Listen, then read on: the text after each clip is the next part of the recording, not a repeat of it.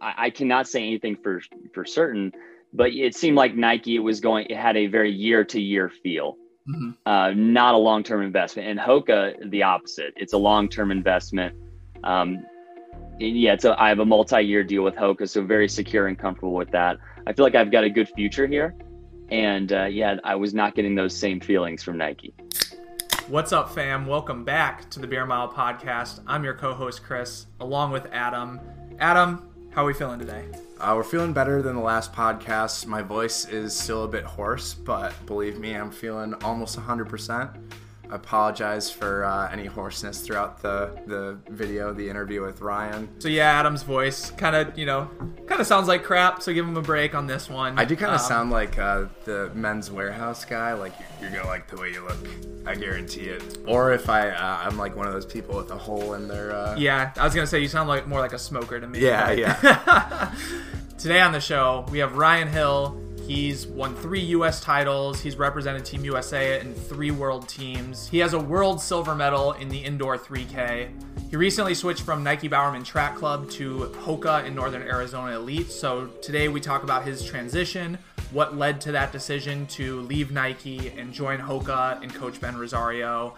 And we go a little bit into what his goals are and what he's looking forward to in 2021 and his move to Flagstaff and everything that goes along with that. Thanks to our last interviewee, Chris Chavez, for his amazing answer to our now famous hot dog question.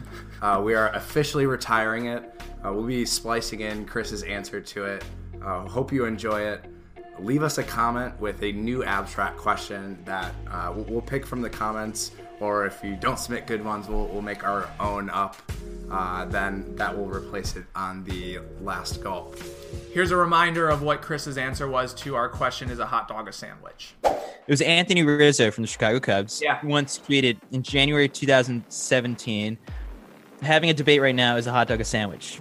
And me and my friend decided to write, well, Anthony, here is the truest philosophical answer to a question that admittedly carries some ambiguity. Everything is a sandwich. By that, I mean everything has some sort of sandwich-like property, but of course, some things are more sandwich than others.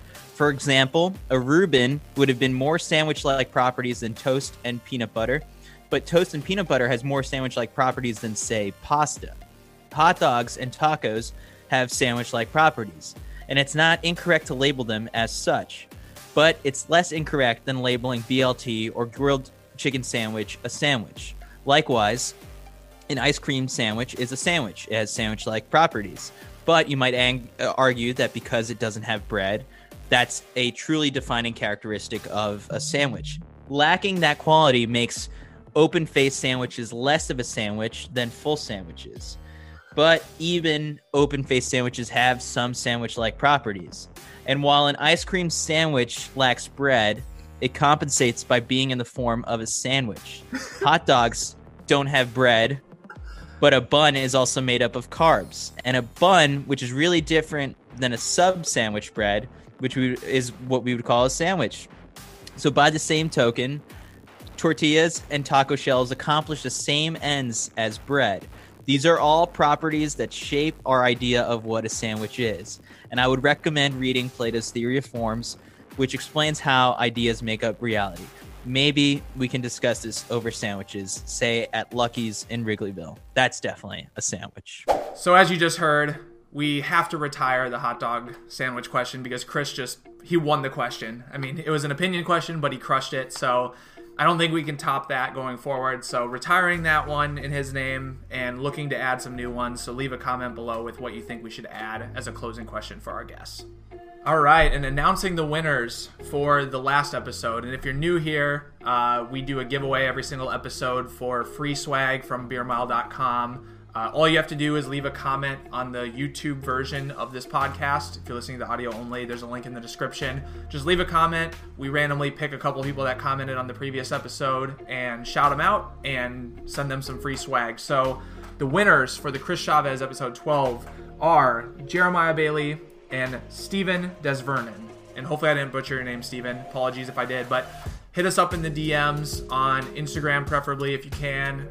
Chris Robertson 10, The Real Adam, or our Beer Mile account, _beer_mile. Thanks for leaving a comment. We appreciate if you leave us a 5-star review on Apple Podcasts, subscribing on YouTube, commenting on YouTube, liking. It'll help us continue to bring on some great guests and grow the podcast as well. We also have the ability for you guys to leave messages on our Anchor account. So if you go to our Anchor, just go to anchor.fm/beer-mile-media.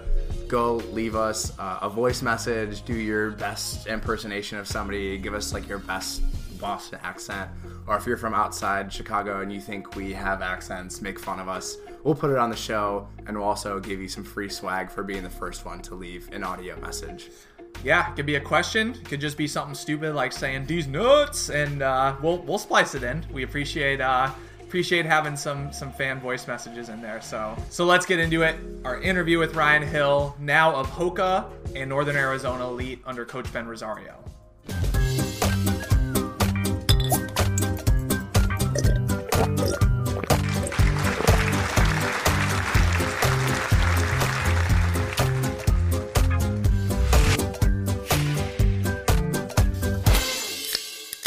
We're excited to have you on, Ryan Hill. Welcome to the Beer Mile podcast.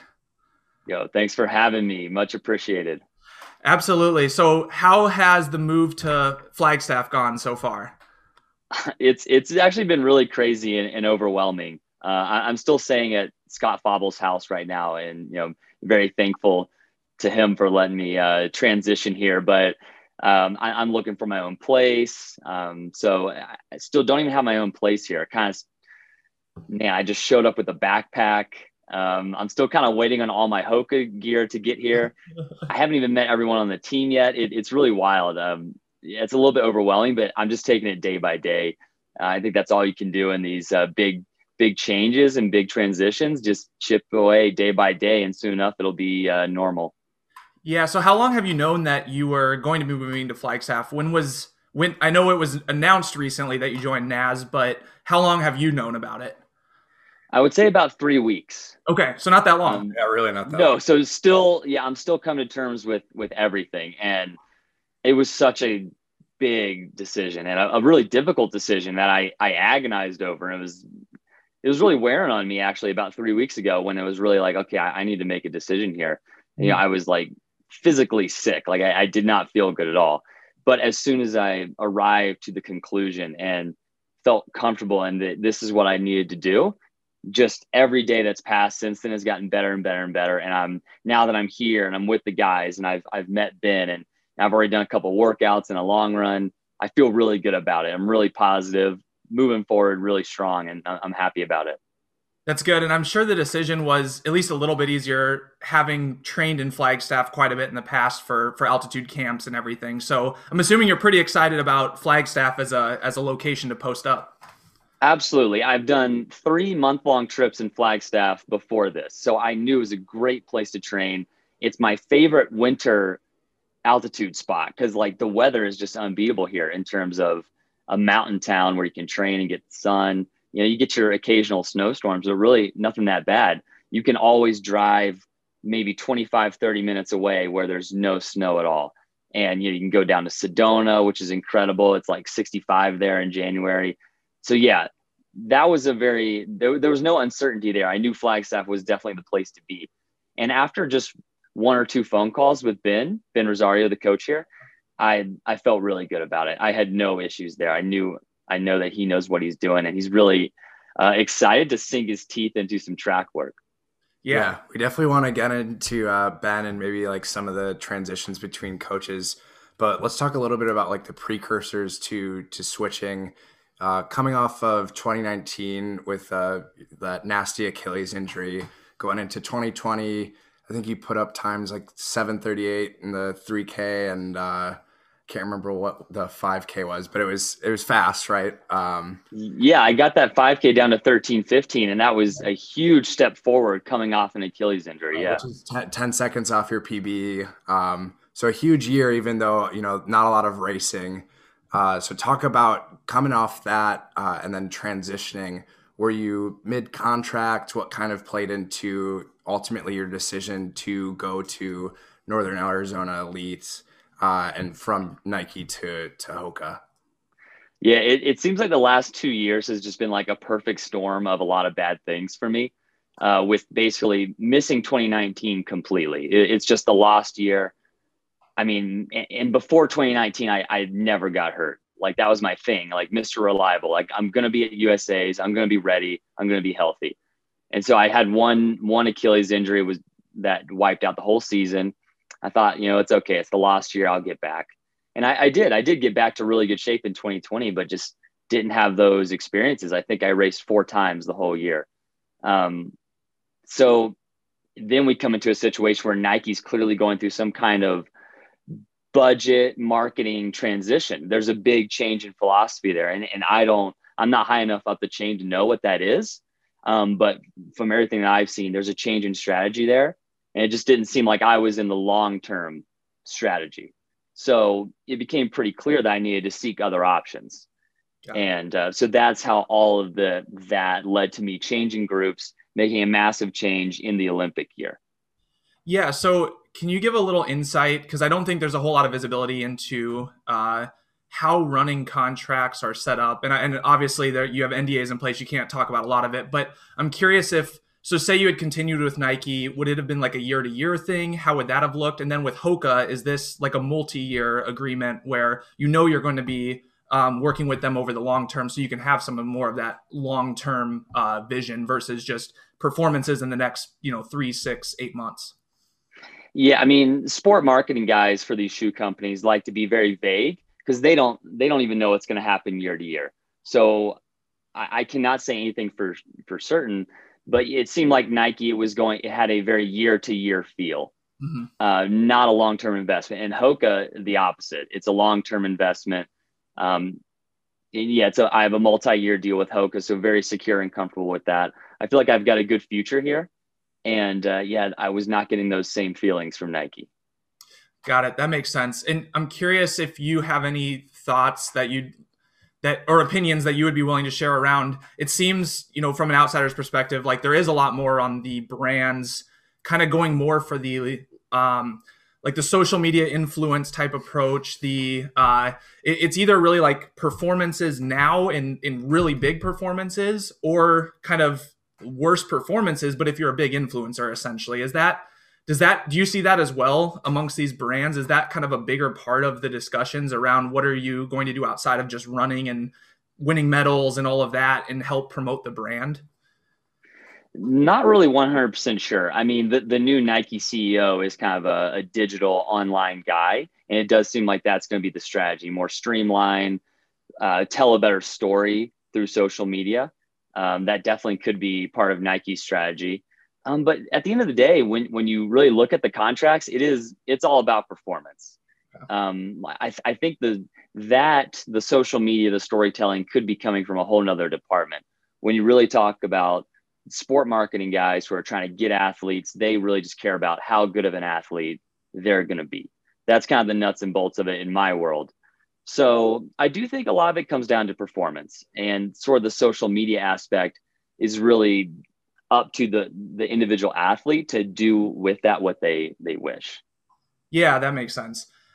So during your time at Bowerman Track Club, I know like a big part, a couple pieces of the like the training and the racing. So especially lately, Bowerman's been kind of known for not racing super often, but really going all in on the races that you do race.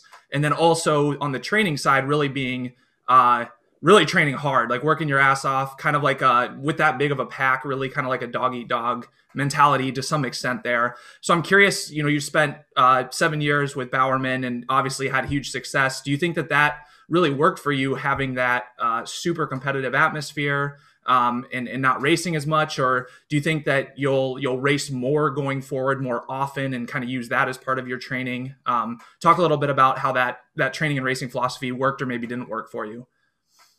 Yeah, I mean, I have just such a positive view on my time with Bowerman and my first 7.5 years pro. It's nothing but positive feelings, really. Like those guys and girls are like some of my best friends. Yeah, we'll be lifelong friends. The whole Bowerman team is up here in Flagstaff now. I've already like gone to lunch with them, seen them, like we're still friends and they've all got my back. So that's awesome moving forward. But in terms of athletics, I feel like under Jerry's system, and as you said, it's kind of the dog eat dog. We very much lead from the front. The fittest guy is leading the group. The program is not meant for the middle or the lower tier guy. It's meant for the top high end, and we're trying for high end success. And so that really allowed me, I feel like, to see how great I could be, or if I was great. And I think you find that out pretty quickly in Jerry's system.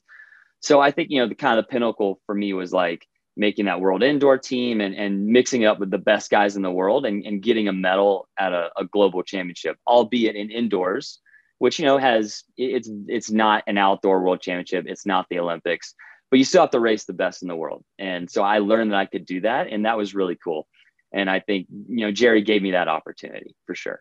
Yeah, definitely. And I actually watched the race again a couple days ago. That's an awesome race to watch. And what I love about indoor is that it is so tactical. And so even if some may argue that, not all the best competitions there, whatever it is, I think it still is telling on your race savviness, your tactics, and being able to position and have a huge kick at the end of the day to be able to secure something like that. So no, I don't think that that's any lower on the total pull of success than any other worlds. So very cool. Yeah. Speaking of your big kick, I guess like what's the planning around, you're going to a group primarily known for more longer distance events. What's your strategy around like really keeping your that in your toolbox, your speed, your kick, everything like that? So every coach I've had now, Ben included, this being Coach Geiger at NC State, Jerry, and now Ben, they all have that same philosophy of you can only show off your speed if you're strong. All the training is about is maintaining and building strength. And a lot of that speed is very natural talent. Like you can't teach speed. Even though it is sometimes the most lethal, important thing to have in that last lap, you really can't coach it. You can touch on it every now and then. But it's really about that strength work and that aerobic development. So that is really not too different. Ben and Jerry are probably in complete agreement on that.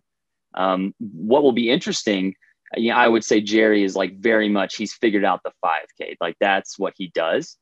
Ben has very much figured out the marathon, and that's what he does. So I feel like I'm joining a group that understands the marathon. So I think I'm taking on the role of like, I want to build a track program here as well. I want to run really fast in the mile to prove that this group can do it from mile to marathon. Like that's my goal here. Yeah. So this coming season, then Olympics, is the 5K going to continue to be your main event for this year?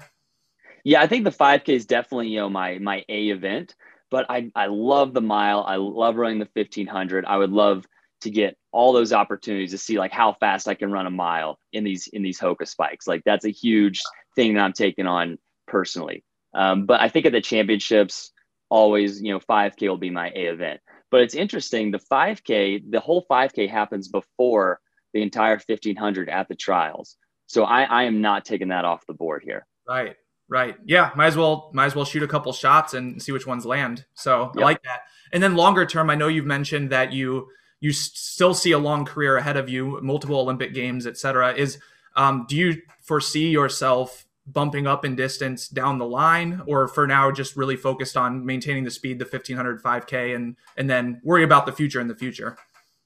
Yeah, I feel that I'm going to be a 1500 5K for sure this year and next year. And really, you can only take this sport in 1, maybe 2 year increments, and then you just keep adjusting on the fly. But I just love being a professional athlete so much. And I love the sport and I love being an athlete that I can't imagine myself retiring early. I see myself trying to take this thing as long as I can go. And, through this whole process, I've talked to coaches where I've told them like, I want to be around for 2028. Like the Olympics is in LA. Even that trials, I feel like is going to be a big deal. I want to be competitive at that 2028 trials. And a few people have laughed at me when they hear that. They're like, you're going to be 38 then. I'm like, yeah, I know, but I don't feel old right now. So I would love to. Yeah. I was just going to say, I think more and more we're seeing a ton of success in folks that are in their upper 30s, even 40. I mean, Lagat, Meb, pretty much all the women that are at the top of the game right now in America, all upper 30s. So I don't think that that's a long shot at all. If you can stay healthy and just keep piling in training, no telling where you'll be able to get to with another 10 years of aerobic base under you. So exactly. I mean, it's not going to be easy. You have to be smart. It has to be calculated. You have to take care of your body. So all those things play into longevity. So I'll be trying to do those things. Love it. We have a couple listener questions here that we want to make sure we get to. Some of them are kind of funny, I guess. So first one here, does Bowerman Track Club participate in a bender season after the championship season? I would say that there's definitely not any like binge drinking benders going on. There's no one on the team that actually, there are a few on the team that have that personality. But as a general rule, it's like we're very moderate. You know, we like to have our beers, and a lot of us have like wine club memberships because Oregon wine country is like so awesome. Yeah. So yeah, we definitely take that off season time to, you know, have a Halloween party, have Christmas parties, New Year's, go out to wine country a ton, take advantage of all the awesome breweries in Portland. Like September is really our time to shine and go out and get as wild as we can get. Exactly. Yeah. Speaking of Portland, another listener question, what will you miss most about Bowerman and Portland? Definitely the people. That's what I'll miss most about Bowerman. My teammates, coaches, the people that I got to work with on a day-to-day basis. Yeah, like I said at the beginning, lifelong friends. It's going to be hard not seeing those guys every day, not going to camp with them. That it's still hard. It's going to be hard, I think. But I'm just taking that one day by day. So really, I'm going to miss the people a lot. Well, once you find a home in Flagstaff, you'll hopefully be able to see them every now and then when they go there for altitude. Yeah. Oh, I know. Already in first week, they're all texting me, when can we see you? When can we run with you? I'm like, yo, I've got my own thing here. I've got to figure this out. Yeah, got to meet the new people too. Yeah. Curious on your training. So as far as like compared to other 5K runners, I guess within Bowerman and outside, would you consider yourself more of a lower mileage, more intensity guy? Are you kind of a high mileage guy, average? Any insights for our listeners kind of in how the overall volume plays a role into it and what you really focused on and will focus on for your training? Yeah, that's been a bit of a transformation for me. In college, I loved getting as much mileage as I could possibly get. And I feel like that was very much a trend of the times. You had guys when I was in college, like Chris Derrick, Luke Piscadra, German Fernandez, like it was all about getting big mileage. And then you saw that to its extreme with like Cam Levins, yep, who was massive mileage and was so fast on the track. So that influenced me heavily, where I was in college logging like 100+ miles by my senior and my fifth year. I think at one point I put like 3 straight 110s together with track training. So like I was a mileage hound. I loved it. And so I brought that same feeling to Jerry, where I was like, I'm just going to get the most mileage as I can, and just totally overtrained. Had like destroyed my system for a year. Couldn't even do the workouts really, and was totally overtrained. So I had to go in a major adjustment and came down to more of like a moderate mileage person. Yeah. Like the sweet spot for me is like 87 miles a week doing Jerry's training. That ended up being what worked really well for me. And so I kind of have been doing that for many, many years now. So I'm definitely a moderate, consistent mileage guy and get the work in. What's, going from like transitioning between your mileage load, dealing with injury, like what's your mindset to kind of keep you, tethered to earth, and like, what's your rock to kind of hold on to? In terms of training? Yeah. It would definitely feeling that pop in speed workouts. It all comes back to speed. If I feel fast and strong and I feel like I'm popping off the track, I feel like I can do anything. I can hang in there in a 5K. And if I've got a kick, I'll be there. So yeah, my rock is speed work. If I'm feeling fast and strong, then yeah, I'm ready to roll. Would love to hear how you felt, making the transition, and kind of what caught your attention most about Ben as a coach to take over from Jerry for you. Yeah, I mean, Ben has a ton of good energy, and he seems like he really loves the sport. Like he's almost on the border of like, now I wouldn't say he's a running nerd, but he's very he's very into it. He loves it. Already I can tell just being here one week, he's very hands-on. He's met us for every practice. He has each day planned out, down all the way down to the doubles. He's got everything under control. He's really got it figured out in terms of an operational standpoint. And so we've only had one talk about 5K training as well. And we kind of went over his plan. I was like, yeah, this is going to work. This looks great. So I was really happy that, I didn't get sent like a marathon training log. He definitely understands the intensity required to be good in the 5K and the 1500. So he's definitely done his homework on the middle distance events. Has he? Have you guys talked at all about as far as training partners go? How because really you're the only one at this middle distance. Like, what are you looking at in terms of pacing opportunities? Like, who's going to really be there to help you out? Yeah, I would say I'm definitely the only 1500 5K guy. But Matthew Baxter and Tyler Day are definitely going to be like my track training partners. And then Nick Hogger and Rory Linkletter are going to be trying to come back and work on their 10K ability for this summer as well. So we've got a nice group of, strength is going to be taken care of here. I'm going to be able to just sit back and handle strength work. And we'll see how speed goes. I don't think anyone actually knows what's going to happen when we start to do like speed work. I think we're just going to let it happen, and we'll see how fast some of these guys are. Yeah, definitely. Have you noticed any difference so far between Jerry and Ben, and just how hands-on or hands-off they are? Is it about the same level of, prescription day to day on the running and the ancillary activities and diet or anything else that plays into it? Are they similar in that regard, or is one much more hands-on than the other? Jerry is much more hands-off. Jerry writes the workouts. He expects you to show up to the workouts with your A game. And that's pretty much the only time you'll see and talk with him. And he lets you completely figure out the whole rest of the training cycle, whatever works for you, whatever you want, like everything. And we're talking strengthening, PT work, doubles, mileage, what time you run, where you run, it's all up to you. And Ben has taken it on to himself to where I don't think about any of that. It's all plotted out every single day, where, when, what is all plotted out. So that's great. And especially in a big transition time like now, I can just look, okay, Monday, I'm doing this and this, and here's where I'm going. And I just show up and train because I got all this other personal stuff to figure out. So yeah, Ben's taken a huge weight off my shoulders where he's got every detail figured out for me. And I do appreciate that a lot.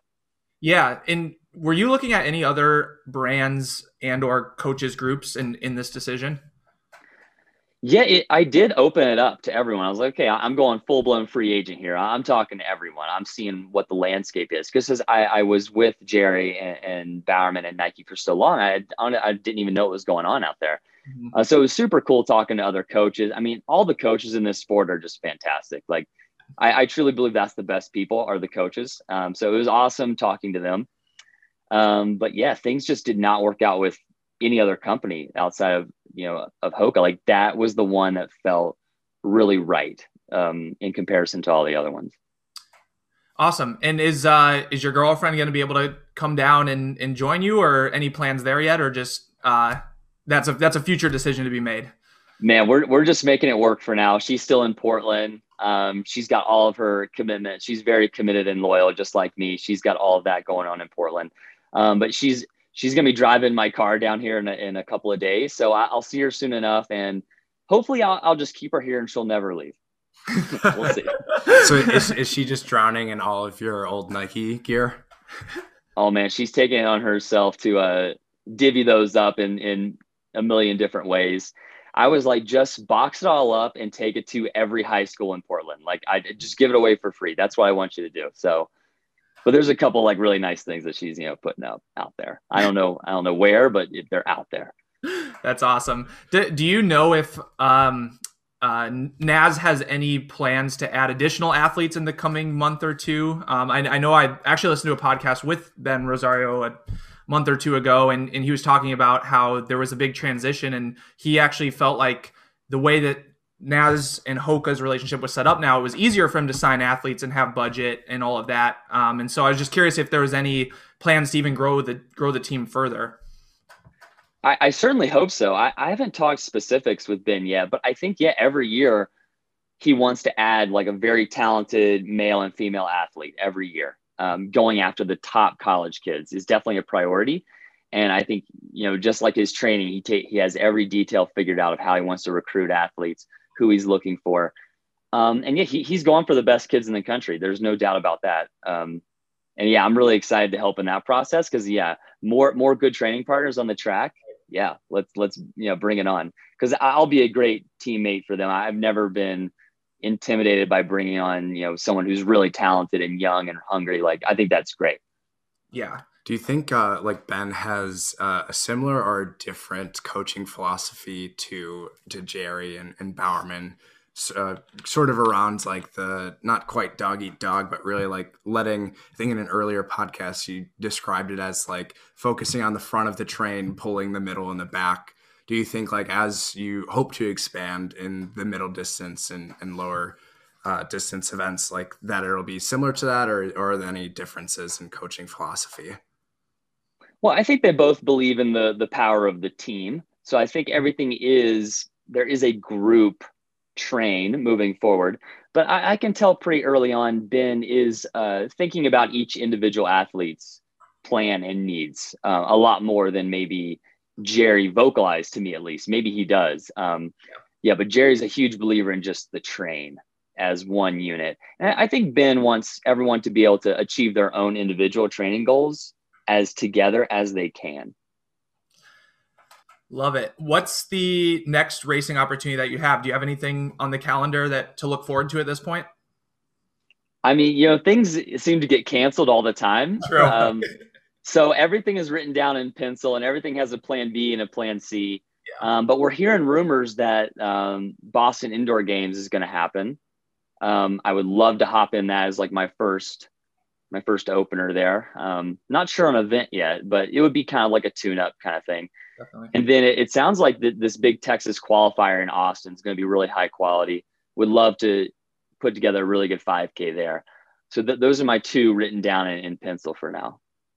Perfect. In looking back, what accomplishment, whether it was a single race or a placing at a championship, what accomplishment do you look back on as being your most proud of so far in your career? Hopefully better accomplishments to come, but what are you most proud of so far? Yeah, I mean, I guess I would have to say that silver medal at World Indoors. It just had everything. It was in Portland.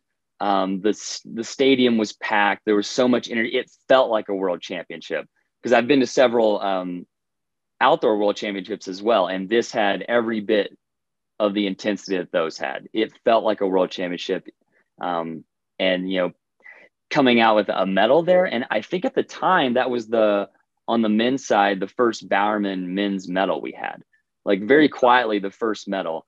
And we all knew more was to come. We knew Evan was going to medal that year in the Olympics. So I kind of beat him to it there. Yeah. But that was just a special moment, because it was just more than a special moment for me. It was a big turning of the tide for us, I feel like, because we've had, so many medals since then. For sure. And especially in that race, with Mohammed in there as well, and you obviously beating him there and then seeing him run 12:47 in the past year. I guess, what is that in your mind then? Do you feel like I can definitely run that fast, having trained with Mo and being in those workouts with him in the past? Is that something that's on your mind, or are you really more focused on the placing versus the time? Well, I can tell you from pacing 2K of that race where Mo ran 12:47 that I cannot run 12:47 right now. I can confidently say that. I'm going to be real with you guys there. 12:47 is not in the cards right now.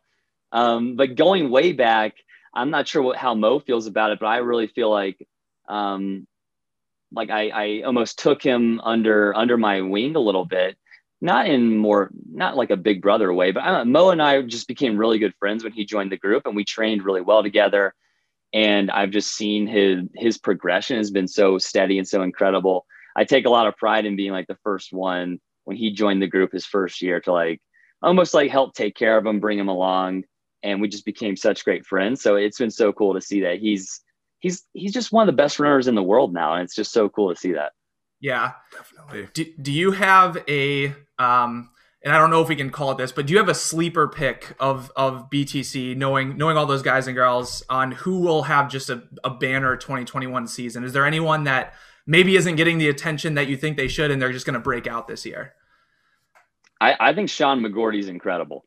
He's truly, he has every tool to be a great distance runner at pretty much whatever event he chooses. He can choose what he wants to be great at. So I think Sean's gonna be special. Awesome. Love it. Cool. Should we get into some closing questions? Yeah, let's do it. Let's do it. All right. So we've got some closing questions, kind of all over the place, but feel free to answer one word if you want. Explain your answer if you would like. It's kind of open-ended. So first one, we'll start with some softballs, some fun ones. The favorite place you've ever lived? Raleigh, North Carolina. Yeah, okay. That's home. That's home for me. Staying true to home. Okay. Definitely. I like it.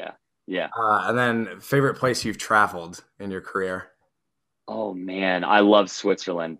Zurich, Switzerland is probably like just the coolest, nicest place I've ever been. I'd love to live there, honestly. Yeah, I think Switzerland's probably a pretty common choice. I've been there as well. Absolutely love it. And then the pros all go into St. Moritz, every year in the Europe tour. Yeah, the pictures from that are incredible, and I would love to live there as well. It's pretty expensive, but would love to live there. Yeah. Favorite alcoholic beverage? I like a good Soko Blosser. That's a winery I'm a member of. Any of their Pinots, that works for me. So more of a wine guy than a beer guy. That's been very recent, but yeah, right now I would say I'm more wine than beer. I can give you my favorite beer though. Sure, let's hear it. Yeah, the Base Camp IPA in Portland, Oregon. That's the go-to. All right, we'll put it on our list. Yeah, we'll have to get some. Okay. Yeah, we'll pick some up. Favorite genre of music and/or artists that you're currently listening to? Man, I'm very much like, I'm not super into music, so I'm very much like, I'll just turn on the radio and listen to whatever's on the radio. But I do really like country music. Happy, upbeat country music. It just hits the spot for me. Yeah, we're Midwest boys, and that's definitely the more popular genre. At least where I grew up and stuff. Versus the coasts, less popular. But less so. I guess North Carolina is still in that range, or in that area where country music is pretty big. So yeah, I just find happy country music so much more relatable than like any other genre of music. Definitely. What event do you look forward to most each year? Man, I love the Millrose games. Millrose? Yeah, Millrose is like such a fun event. And, I would love to look forward to the global championship every year, but like, there's no guarantee that I will be there. But like Millrose, I feel like I always have a spot on the Millrose line. And then next one is whenever you're searching your own name on Google, if you had your pick, what would your choice be for like the first thing that comes up when you search your name?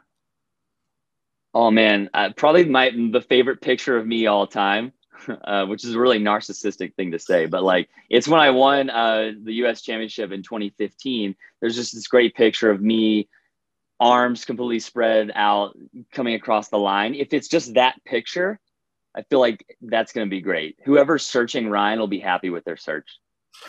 Awesome. We'll have to go find it and put it in the description. Yep, we'll do that. Who's a runner or other mentor you look up to most or have looked up to most in the past? Oh man, that's a good one. Look up to, because I'm not really like, I've never really looked up to anyone, if you know what I mean. I've always sort of looked more like compared myself to people's journeys. I'm not really a look up to guy. Very early, I looked at Bernard Lagat as like, oh yeah, he's the best. I need to chase him. And, it was really surreal when I ended up getting to start racing him some. Yeah, that was super cool. So yeah, I would say from the beginning, Bernard. And then when I joined Bowerman, I really did try and follow Evan's lead. I think that was someone I really tried to follow. If you could be a pro in any sport besides running, which sport would it be? Great question. And we've had many debates about this. Probably NBA. Yeah, I think NBA is the best. You can be a star. It's just super fun. It's not like football, like you're getting knocked out over the middle. So yeah, NBA for sure. All right, here's an abstract one for you. How many holes does a straw have? Two in my mind. I like that. I like that. Let's just put that as the explanation. That's awesome. Perfect. The best party or celebration, like post-race event that you've been to? Oh man, that's a good one. So actually, low key, the Morton Games in Dublin, Ireland has a really cool setup. You go around, it's like connected to the track, and you just got like unlimited Guinness to drink. I thought that was super cool. That's fun. I would have to learn to like Guinness, but yeah. All right, you have 1 day left to live, and money is no object. How would you spend your last day? Dang, that's tough. I would just spend it with my girlfriend Emily, and I would literally just ask her, what do you want to do today? We have unlimited money. We got 1 day. What do you want to do? And I would do whatever she wanted. Honestly, I'd follow her lead on that one. That's good. Very wholesome. We've had kind of a split in our guess on how they answer that one, whether it's just spend time with family or like, I'm going to go skydiving. I'm going to go bungee jumping. I'm going to do all these crazy things. So, yep. Yeah. One more for you. Have you ever done a beer mile? No. Honestly, I don't even think I could drink 4 beers in like 5 minutes. So it's not going to go well. But no, I've never done one. Got it. Any interest in trying, or have you ever seen like any other teammates do it, or any like speculation on who would be good at it amongst pro runners? Is there anyone out there that would be, you think, really good at it? I've always felt like Pat Casey would be the greatest beer miler of all time if he committed to it. So hopefully Pat can hear this and dedicate his life to that, because I think he would be like number one all time. But no one I've ever trained with has ever even given it a try, because they all feel the same way of like, I couldn't even do it. Couldn't even keep 4 beers down. I would love to. It would be so cool to do like a 2-month training block strictly for the beer mile though. Up my beer mileage, just work on nothing but speed. That'd be really fun, but I don't think I've got it in me, man. I don't think I can do it. I mean, so what does it take to get you to do this 2-month training block for it? Post Olympics, what do we have to do to to get you to go for it? Oh God, I mean, yeah, drink a lot more beer. I need to drink way more beer. Like I'm a low mileage beer guy. I don't have the beer strength for this. You have to up your beer intensity then. Yes. Yeah, like have you guys trained for the beer mile? Are you out there doing like tempo runs, slamming like 8 beers or something? Yeah, I don't think personally, I've never done a mix of like training for the drinking and running at the same time. Because usually it's just like you chug a water bottle like back and forth, and that's like your chugging practice. And then you just, get fast on the track and then mix the two. Yeah, I mean, you already have the speed on the track part figured out. So you just got to maintain whatever, the speed that you have. I think it's really just, being by your kitchen sink and just slamming the equivalent in water, frequently to get your stomach used to it, to get your mouth used to drinking that fast and all of that. So I don't know. I think that's really the main part of the training, but we've been speculating, like we'd love to see who would be the fastest like pro runner at the beer mile, and whether they would just crush anyone who is a beer miler. And because in theory they could, you could, if you're running the 350 mile and versus like, I don't know, someone like me who can only run like 410 to 415. So in theory you could crush me and take down beer milers, but it's kind of a debate that I would love to see play out and solve and know who in the pro running world could absolutely crush the world record in it. I mean, you gotta think Lopez could just do it. Yeah. That's what Carissa told us as well. She thought Lopez could smash it. Yeah, like no training required. If he just committed to, if he wanted to do it, I feel like he could just like break the world record tomorrow. I mean, he's a beast. So yeah. We'll have to, Ryan, we'll still have to keep your name on the list for this potential Fifth Ave competitor event. Yeah. When you talk to Chris, he probably won't bring it up, Chris Chavez, but when we talked to him, we were contemplating throwing out a beer mile event post like Fifth Ave mile in the fall and putting some big prize money out there and seeing which pro could take down the rest in the beer mile and take home some money. So So we'll see. We'll keep your name in there just in case you decide you want to go for it. I mean, I'm in a whole different system now. I can race. Maybe I can come to this beer mile. But man, I'm not too optimistic about it. You guys are gonna have to be okay with me like completely dropping out at 1,200 after the second beer. We'll probably pay a appearance fees. So yeah, we'll do an appearance fee, and we'll do if you're leading at the 800 meter mark or something, and and then you can just quit after that. yes. If we could get an 800, whoever's leading an 800 time bonus, that would be nice. That'd be nice. Yeah, crush the half beer mile. I like it. Yeah. One question to close out. So when we're coming to Flagstaff, do you have like what's the number one or like top two places to run that we should do? And then also, do you have like a top one or two places to eat that we got to hit up when we're in town? Well, yeah, I mean, the very first thing you're going to do is I'm going to pick you up from the airport and we're going to drive directly to Proper, which is like a deli sandwich shop. It is the best, like really high-end meat, high-end deli. Great sandwiches, so good. We're gonna go right there. Now, in terms of run, there's so many.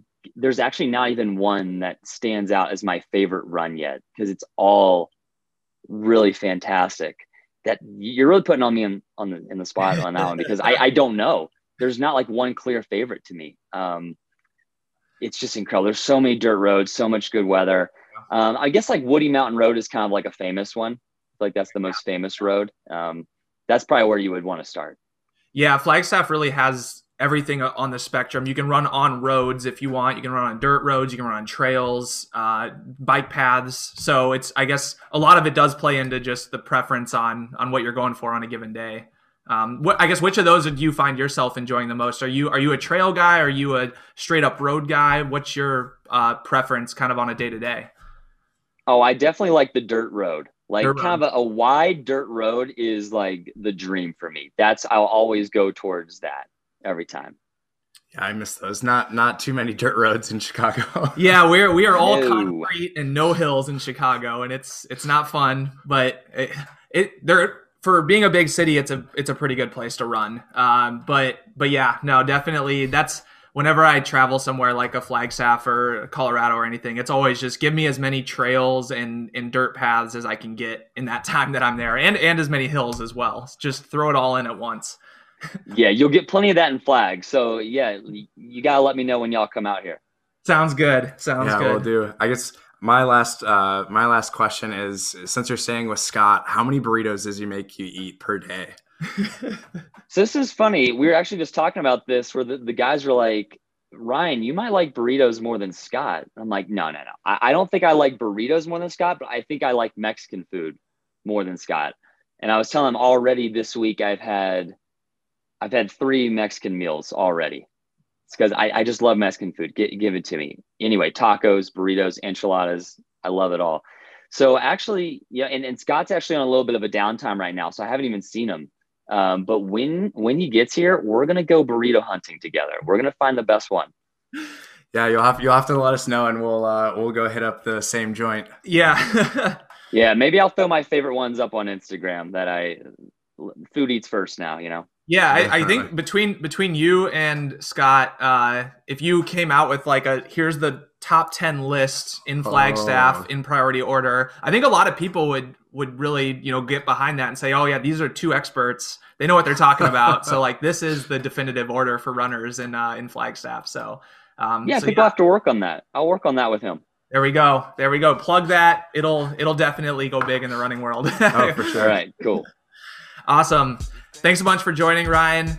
Best of luck in your transition. Hope you enjoy Flag. Hope you have some good training this winter. And we're definitely excited to watch what you can do this spring and summer. Keep crushing it, man.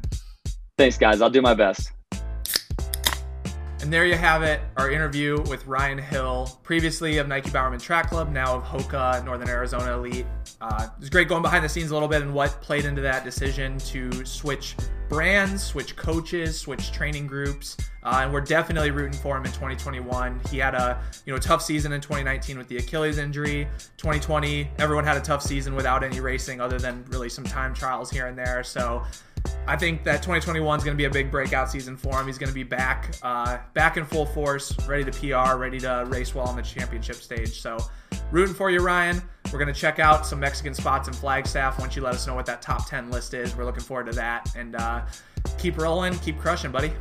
All right, and if you're still with us, you already know what's about to happen. Chris and I are going to review this episode's beer. This is coming at you from 21st Amendment Brewery. This specific beer is their Blood Orange IPA, which is 7% ABV and 70 IBU. I think that's a lot. I don't really know too much about IBUs. That's a little bit higher on the scale, definitely, as most IPAs are. But yeah, going into this, this is the first time I've ever tried this beer, was today on this episode, and I'm always a little hesitant on beers that are flavored a certain way. Like whenever I see like a peanut butter chocolate stout on the shelf, at first glance I'm like, oh, that sounds so good, and then I'm like, I don't know, because usually it kind of, that little hint of flavor just ruins the beer, especially honestly. More on the heavier or like more like higher alcoholic beers. Exactly. You can go wrong real quick with a taste of orange or whatever it is. Yeah, but on this one it really works, and I don't know if it's because it's the orange flavoring, and I know we were a little partial to the orange flavoring because of Blue Moon, for example. We love to drink that for the beer mile as well as just for funsies. But yeah, no, this Blood Orange it hits well. It's the right amount of fruity flavor that makes it more drinkable than it would be if it was just a straight up IPA, I think. Yeah, definitely. And especially like out of a can, I feel like I prefer some IPAs out of can, like Anti-Hero for sure out of a can versus bottle or glass. This, I would say I'd prefer it in a glass. I think that's how I had it the last time that I drank it, but still in a can, I'd give it an 8 on the taste. And the drinkability for an IPA, like that's got to be the X factor. Not many IPAs make it past like a 5 in drinkability, but I'd give this one a solid 7. Yeah, I think I'm with you. I don't know if I would really differ much at all from those ratings. And then the X factor too, the graphic design on this can, it just looks like it's going to taste good. You have a nice orange can with some cool graphics on a Blood Orange IPA. That's X factor for me. I'm like, if I see this on the shelf, I'm like, I'm going to try that. Yeah, whoever, they need to pay their, hopefully they pay their graphic designer or designers appropriately. If not, they need a raise. A lot of their beer has like these like historical monuments across the U.S., like super cool illustrations.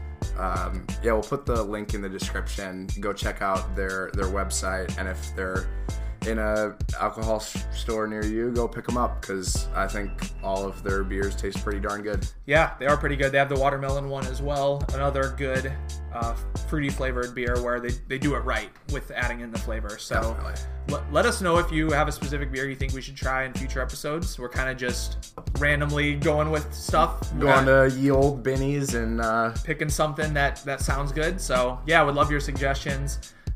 Also, if you could do us the honor and subscribe, like the video, comment on the video if you want to be entered in the giveaway, leave us a review on Apple Podcasts, hopefully 5 stars. Let us know what you like and don't like about the show, and we'll keep evolving with you. We love the feedback and the communication with the listeners, so we appreciate y'all. If you like this episode, I know it was only about 45 minutes depending on editing, but if you like the shorter format, let us know. We're down to record however long we can keep pro athletes, on the line. We could break some laws and have athletes on the line for like 8 hours, but we might get arrested afterwards. So anything for the fans. Let us know what you prefer in the comments. Yeah, we'll always keep the guests on as long as they're willing to have us. And most of them so far have been, very kind about giving us an hour and a half, even 2 hours of their time. So, yeah, I mean, if it comes down to us locking them in the room for 8 hours and doing a long form podcast, let us know if that's what you want. If you would prefer to see, a Ryan Hill part 1, part 2, part 3, part 4, we could do it. So we know he lives with Scott, so that it narrows it down so we can abduct him and probably shouldn't. Exactly. So yeah, let us know your thoughts on the ideal length, whether you're down for the longer interview or whether that bores you. Always open to feedback. With that, we're gonna close out here. Adam and I are gonna sip the rest of these Blood Orange IPAs and enjoy the day. Hope everyone out there is staying safe. Have a great week. We'll talk soon.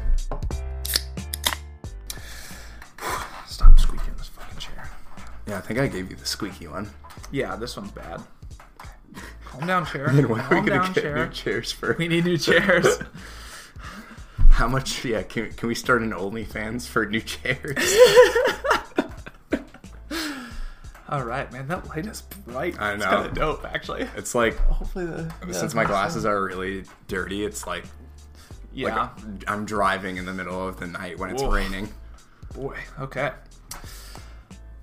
What's up, fam? Welcome. Should I do what's up, fam? Why do you always question yourself? Just go with it.